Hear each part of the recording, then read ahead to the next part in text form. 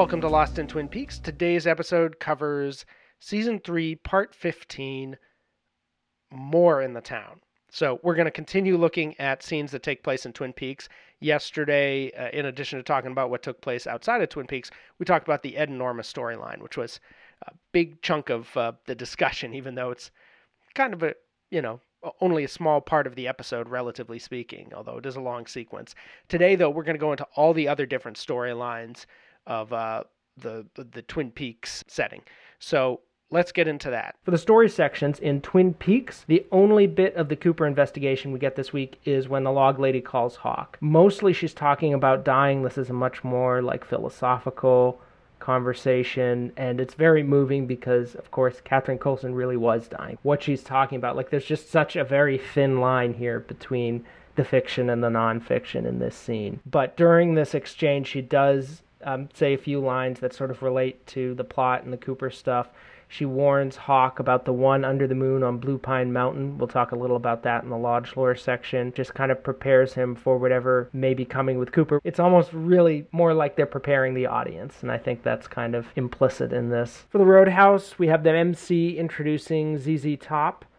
This is, it's funny, when the MC first came out, we didn't see him for 8 episodes, and then he introduced the Nine Inch Nails, and it seemed like this is a big deal. They even brought out an MC to introduce somebody at the Roadhouse. Wow, this is just underscoring how important the Nine Inch Nails performance was. Then we start to see him introduce other bands. Then he's introducing bands we've already seen. Then he's introducing James Hurley. Now here he is introducing literally recording and dancing on stage. So it's like he's had this little slow demotion throughout the series where suddenly his importance is a bit undercut, but it all paves the way nicely for next episode. After this, later on, we see the Veils performing Axolotl, and during this number, there's a young woman, Ruby, sitting at a booth, and 2 bikers come over, ask her if anyone's sitting there. She says she's waiting for someone, and they just kind of shrug, pick her up, put her on the floor. Very jarring, partly because it's so, nonchalant, it's not done violently. They're not jerking her around, but it almost makes the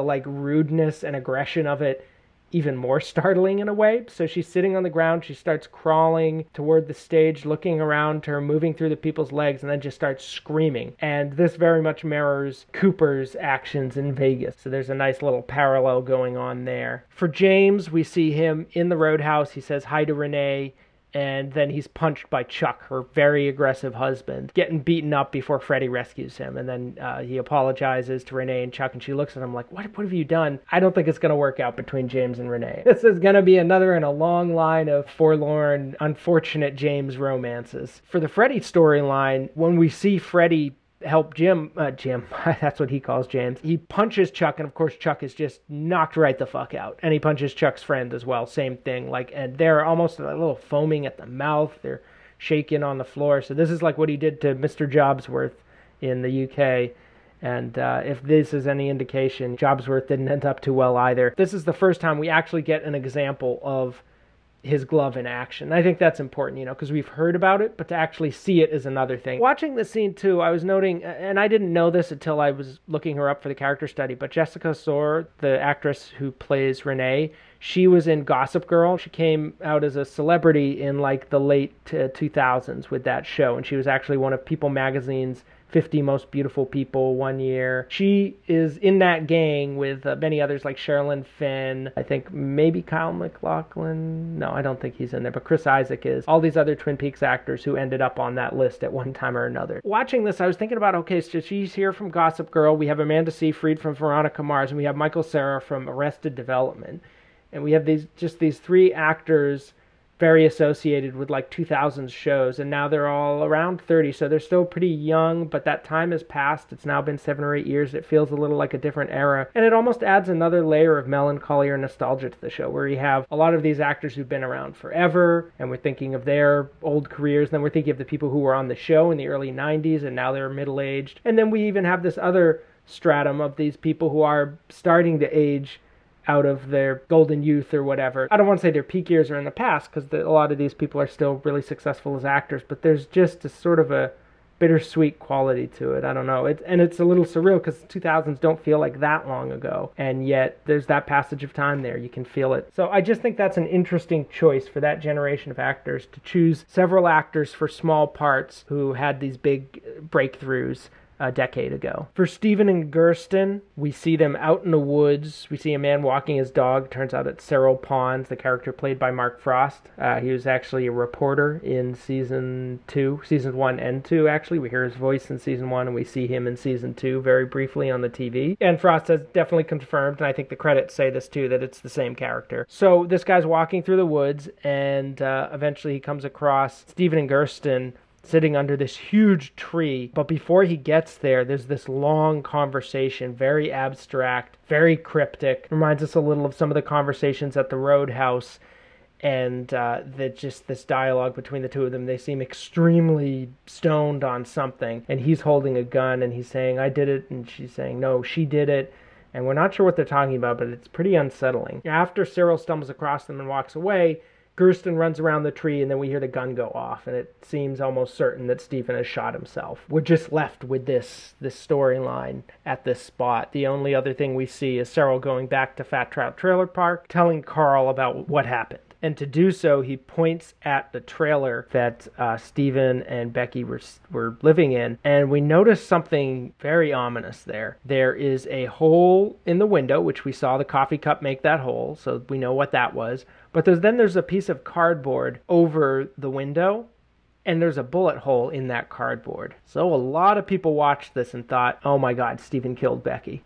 And that seemed like a reasonable supposition. I never quite felt like it was true. In fact, I don't know that I even got that impression on first viewing, but as people talked about it, I was like, oh man, they might be going for that. Like, I didn't like it. I want Becky to survive. I hoped we were going to see more of her on the show even. The scene is very Lynchian. I'd be curious to know if it was in the original script. It goes right up there with the amputee, and as I mentioned, the Roadhouse sequences, perhaps even that audition sequence in Mulholland Drive where everything's out of context. Cryptic dialogue that Lynch does oh so well, where we don't know what or who the characters are talking about, but it has great meaning to them. He talks about how he's a high school graduate. I think he throws an animal in there somewhere, a zebra or something, I can't remember, which also reminds us of the Roadhouse. There's something going on here. I can't quite put my finger on it, but I think other people have theories, so write them in if you've got them. For the Richards parents plotline, we don't get anything within Twin Peaks, but that was a story that was born in Twin Peaks, so we'll follow it to other locations. We find out that Richard is indeed Audrey Horne's son. This was already 99% confirmed because Ben said he was his grandson. We know Sylvia was his grandmother. There's really not much else where this would go. Now we get the confirmation explicitly. Mr. C asks him, "Who is your mother?" and he says, "Audrey Horne."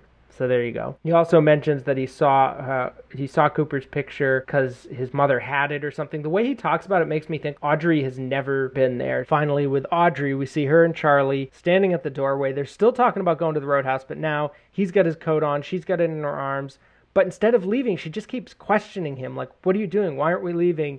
And it becomes a self-perpetuating thing. And I think if the idea here is this kind of psychodrama between the impulse to do something, to go somewhere, to move, to break out of your mental prison, and then the other impulse to kind of restrain it, pull you back. And what's interesting here is that role is shifting. Charlie says he's ready to go, but now it's Audrey who keeps hesitating and finding reasons not to, but kind of blaming him for it. And then at the end of the scene, he just pisses her off by sitting down saying, all right, that's it, I guess we're not going, puts his coat down. She leaps onto the couch and starts like strangling him. It's odd that this scene comes after the log lady. It's just a very strange shift.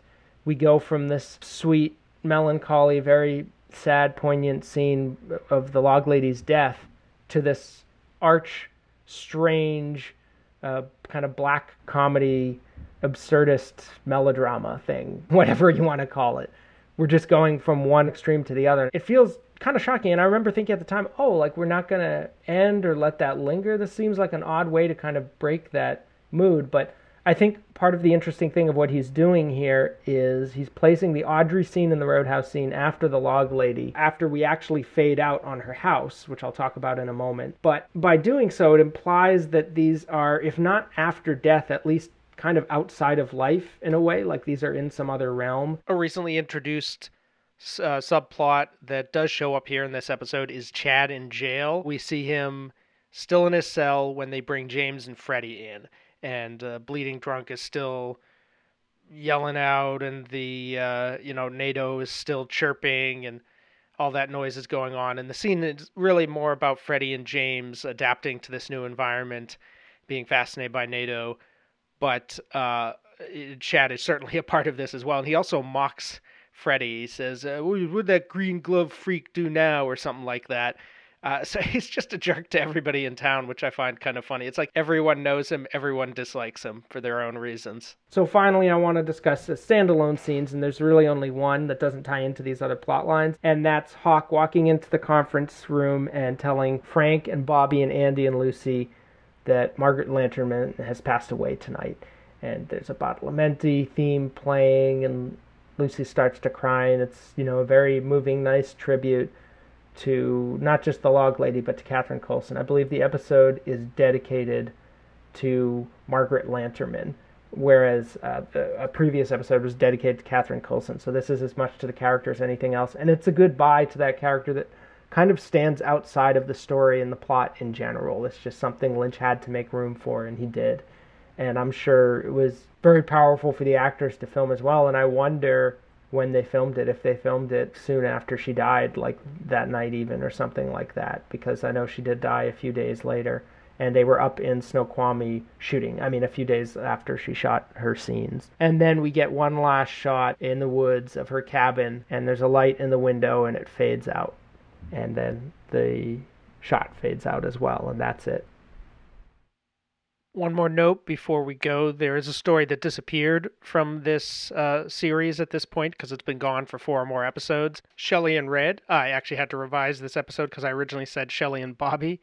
But Shelley and Bobby we did see come up a few episodes ago when Bobby goes into the diner looking for Shelley. Shelley and Red, on the other hand, we haven't seen since part 11 when they sneak out, I guess not really sneaking, rush outside to make out. That's it for this episode. Please rate, review, and subscribe on Apple Podcasts. You can support this work on patreon.com/lostinthemovies. Tomorrow we will continue with Season 3, Part 15, and this time looking at the mythology. What scenes take place within the spirit world, and also what's the lodge lore that comes out throughout the episode. All the different stuff there is to pick apart, and there's a lot of stuff in this episode. As we get near the end of this season, we're really overdosing on the mythos of it all. So we'll see you then, and thanks for listening.